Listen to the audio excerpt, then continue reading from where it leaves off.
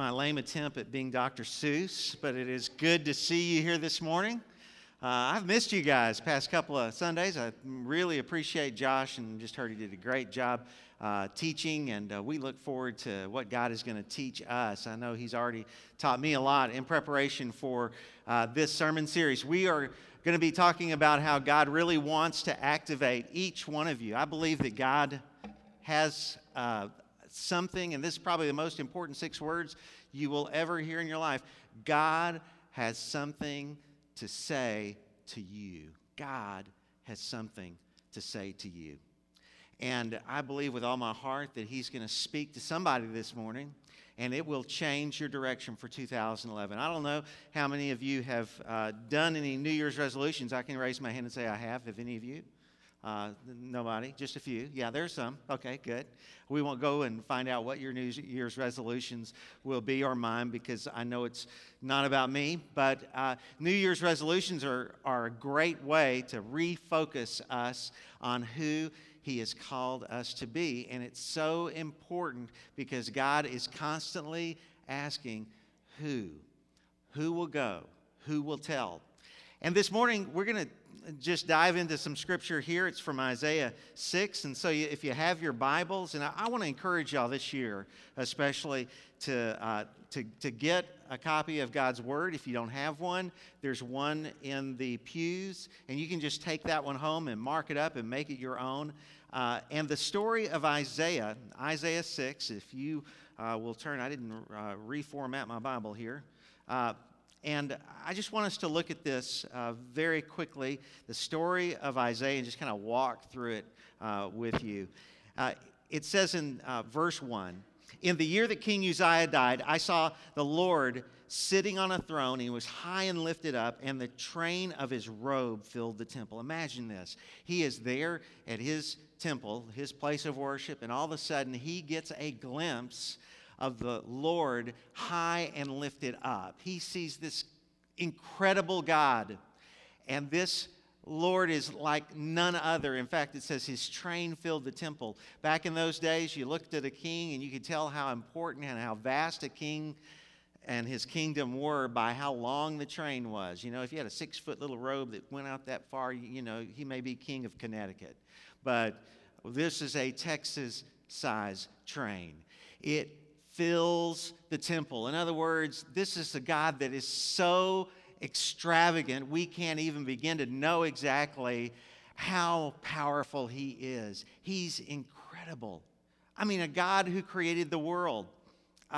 When you think about stars in the heaven, I just want to stop right there, keep your finger on that scripture there. But when you think about the universe and you think about how vast, how amazing God's creation is, it's huge. In fact, they say that the Milky Way galaxy spans 120,000 miles? No, 120,000 light years. Can you imagine that? You get in your car and you've got one of those new cars that goes at the speed of light, and you're going to be traveling 120,000 years before you get across the Milky Way. Some people think that if you could measure the known universe, it would be 520 billion light years. I just think about the incredible, vast nature of who God is. As you could probably tell, we were kind of kicking at Dr. Seuss this year. And you remember that story of Horton Hears a Who? And this is not exactly my decoration kind of look there. You won't see these colors in my house, I want to promise you. Tracy did this for us. I'm so thankful because isn't it really cool? Kind of reminds you of the Horton Hears a Who. But when you think about the vast nature, and you get this elephant, and all of a sudden he begins to hear something. It's so small, so terribly small, it would barely hang on. A whole city there.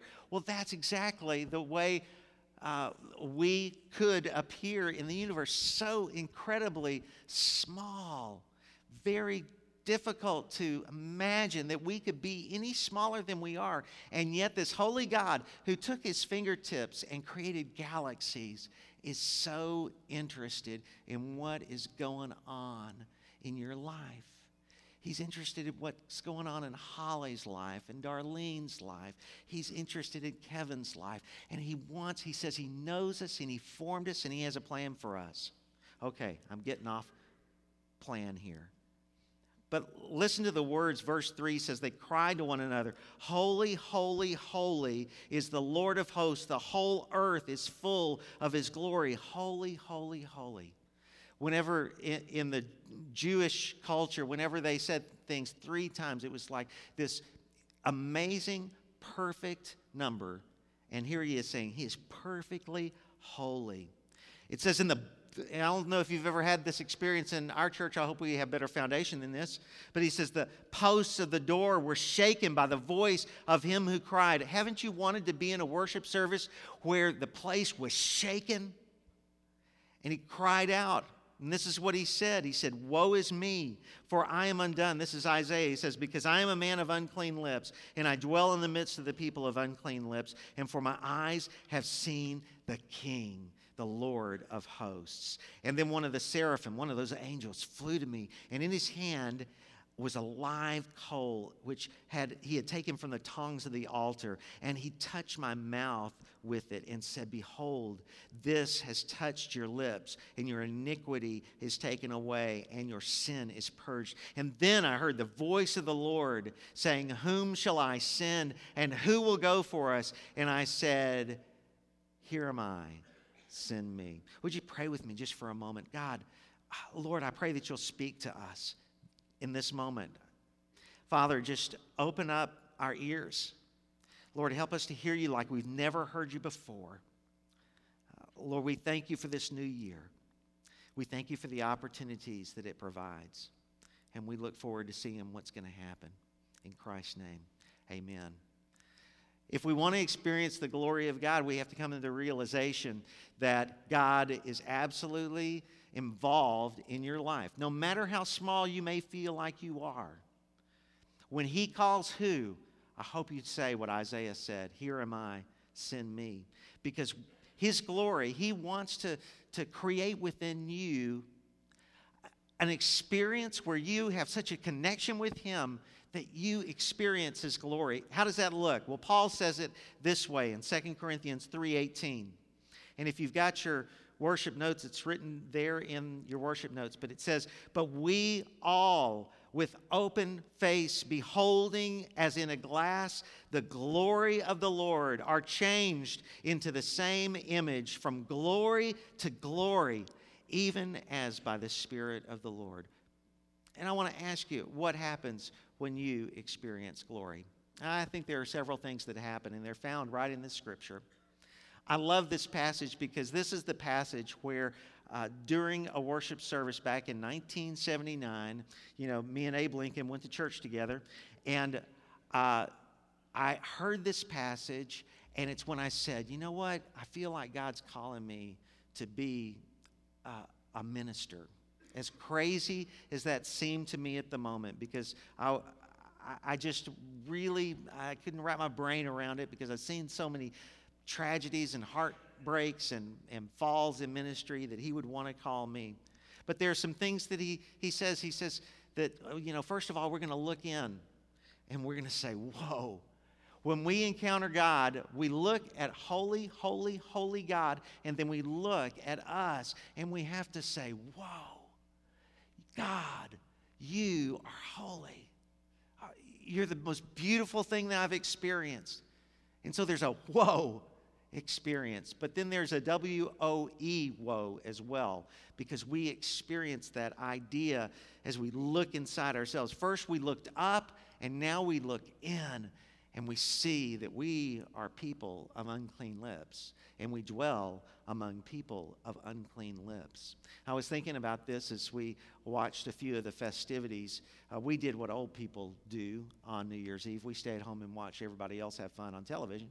And as I looked at that, I thought to myself, wow, this celebration that they're having everywhere, it just seems so foreign to the glory of God. And we look around and we have to say, whoa, woe is me. And I look inside my heart and I say, God, how can you use me? Because my heart is flesh. How are you going to use me? and we say, whoa. And then after we look up and say, whoa, and after we look in and say, whoa, then we hear what God says. And he says this, who will go? We experience whoa, we experience whoa, and then we experience go. To look out and see the needs that we have. You know, I was thinking about this. This is going to sound really neurotic. I just want a parenthetical phrase moment here for a second. I was doing my new exercise regime here at the church. Found me some 9-pound weights. And this is what I do. I come up here at night, usually, and I will go up the stairs to the youth hall and go all the way down to the other stairway, go down, go back up, go there with the weights, and I'm going to write a book about it and make millions of dollars. And I'll tithe, I promise. No, it's kind of a stupid plan, but it seems to be working. I'm sweating, and it seems like a good thing. But as I was doing this a couple of nights ago up here at the church, nobody is around, and there was a Mini Cooper and a big SUV that just parked in the back. And that, you know those windows outside here where you can just see the stairwells? Well, I kept going up and down, and as I did, I started thinking, what are these guys doing? And one of them had the car door open, and they were just kind of staring and couldn't recognize, is that anybody here? Well, anyway, this is the way my neurotic mind goes, is they're going to kill me. And I'm going to be on News 2. It's going to be one of those 2020 things about a pastor mystery getting killed, you know. And then I started thinking, you know, that would be too bad. You know, I'd get to be with Jesus. But then I started thinking, have I done exactly what God has called me to do? When he said who, did I say in my life, here am I, send me? Am I doing what's comfortable, or am I doing the thing that is uncomfortable but totally awesome because it's what God has me doing? And I hope you ask yourself that question. Maybe you'll have one of those moments where you say, you know, what is my funeral going to be like? What is it going to be like whenever I reach the end of my life? Have I done everything that God has asked me to do? Because that's the only thing that matters when you reach the end of your life is he going to say, well done, good and faithful servant? You've been faithful over a few things, some small things. I'm going to make you ruler over many.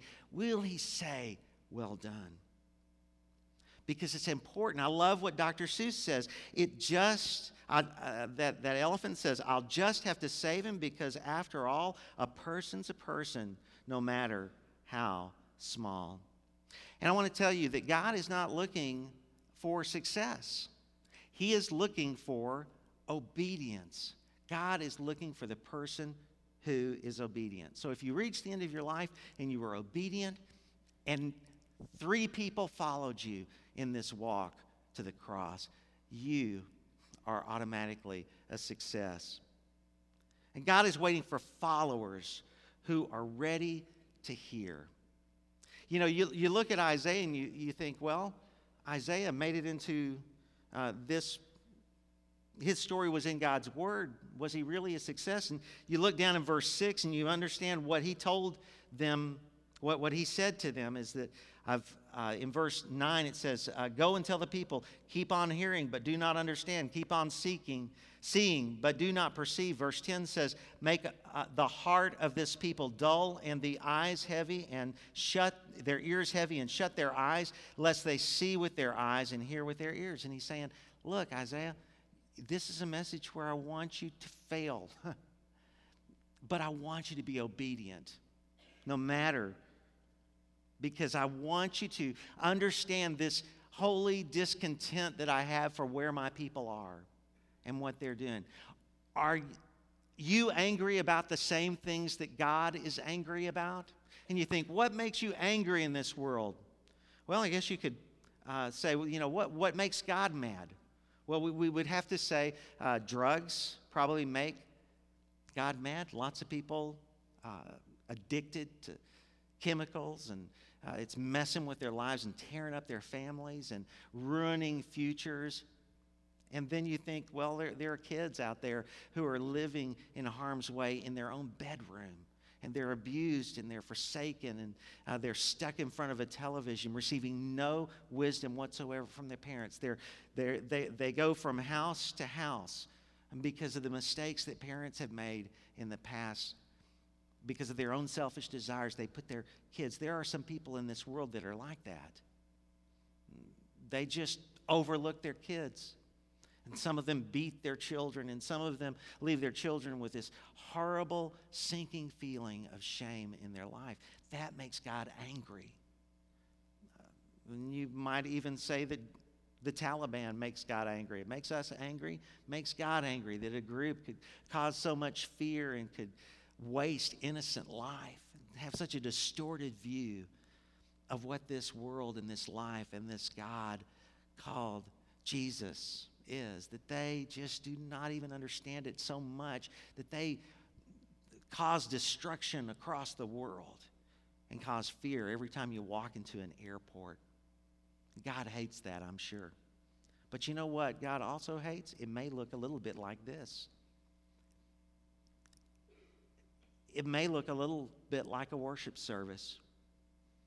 Amos put it this way in Amos chapter 6. He says, I despise your religious festivals. Your assemblies are a stench to me. Even though you bring me burnt offerings and grain offerings, I will not accept them. Though you bring choice fellowship offerings, I will have no regard for them. Listen to this. Away with the noise of your songs. I will not listen to your music of your harps, but let justice roll like a river, righteousness like a never-failing stream.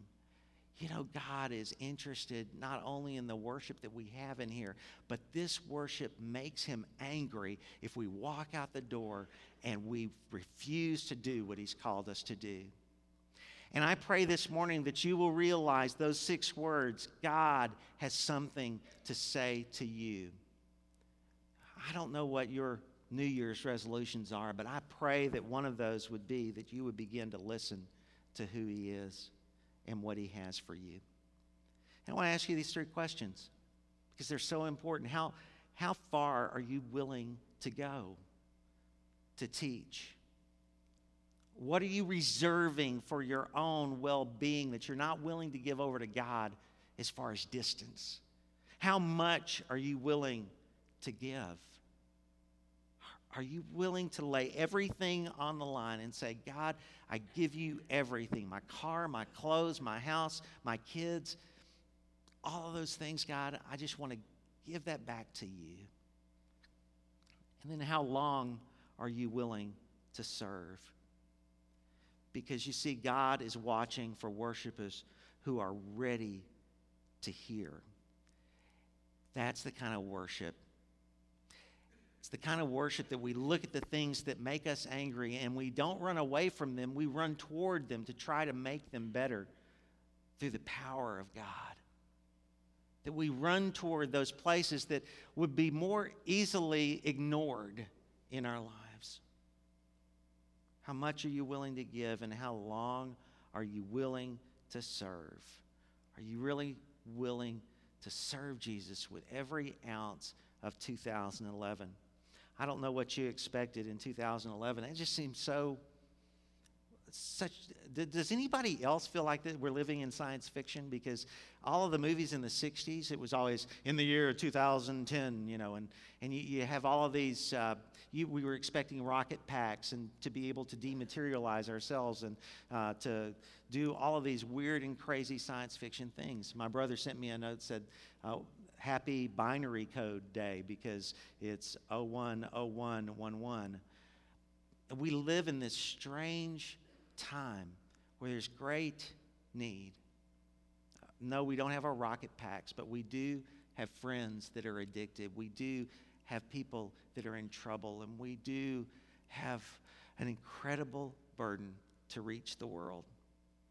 So what are we going to do? I want to ask you just to bow your head and to close your eyes, and we're just going to take a moment here this morning.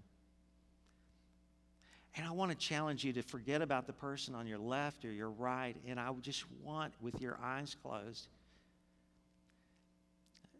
just to allow God to speak to you. Now, I'm not saying that He's going to say something to you right here and right now. But perhaps, just maybe, He will.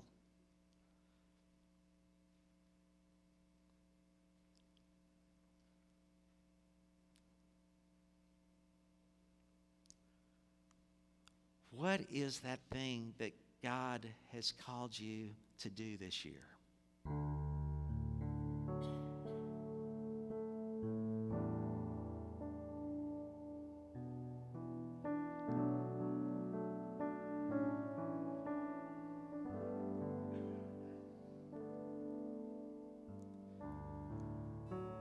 When you think about your lives and what Isaiah said, I'm a man of unclean lips. What needs to be purified in your life in order for you to be everything that God has called you to be?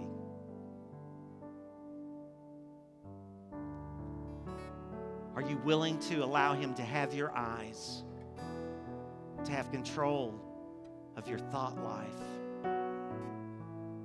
Are you willing to place your bitterness on the offering table of sacrifice, the altar, and say, Lord, I give it to you?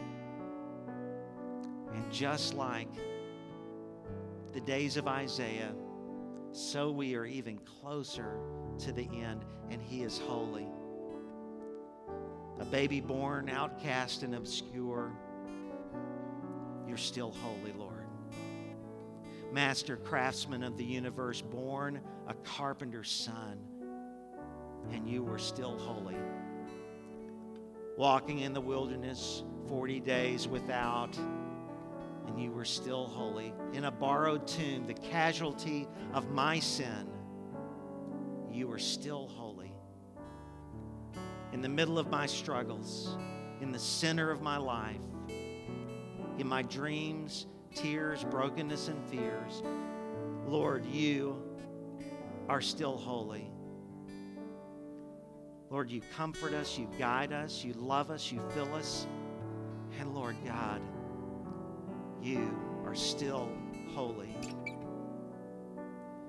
When an upside-down world quakes and trembles with pain and heartache and loneliness, you're still there, and you're still holy. In the silent nights and fragile days, you are still holy.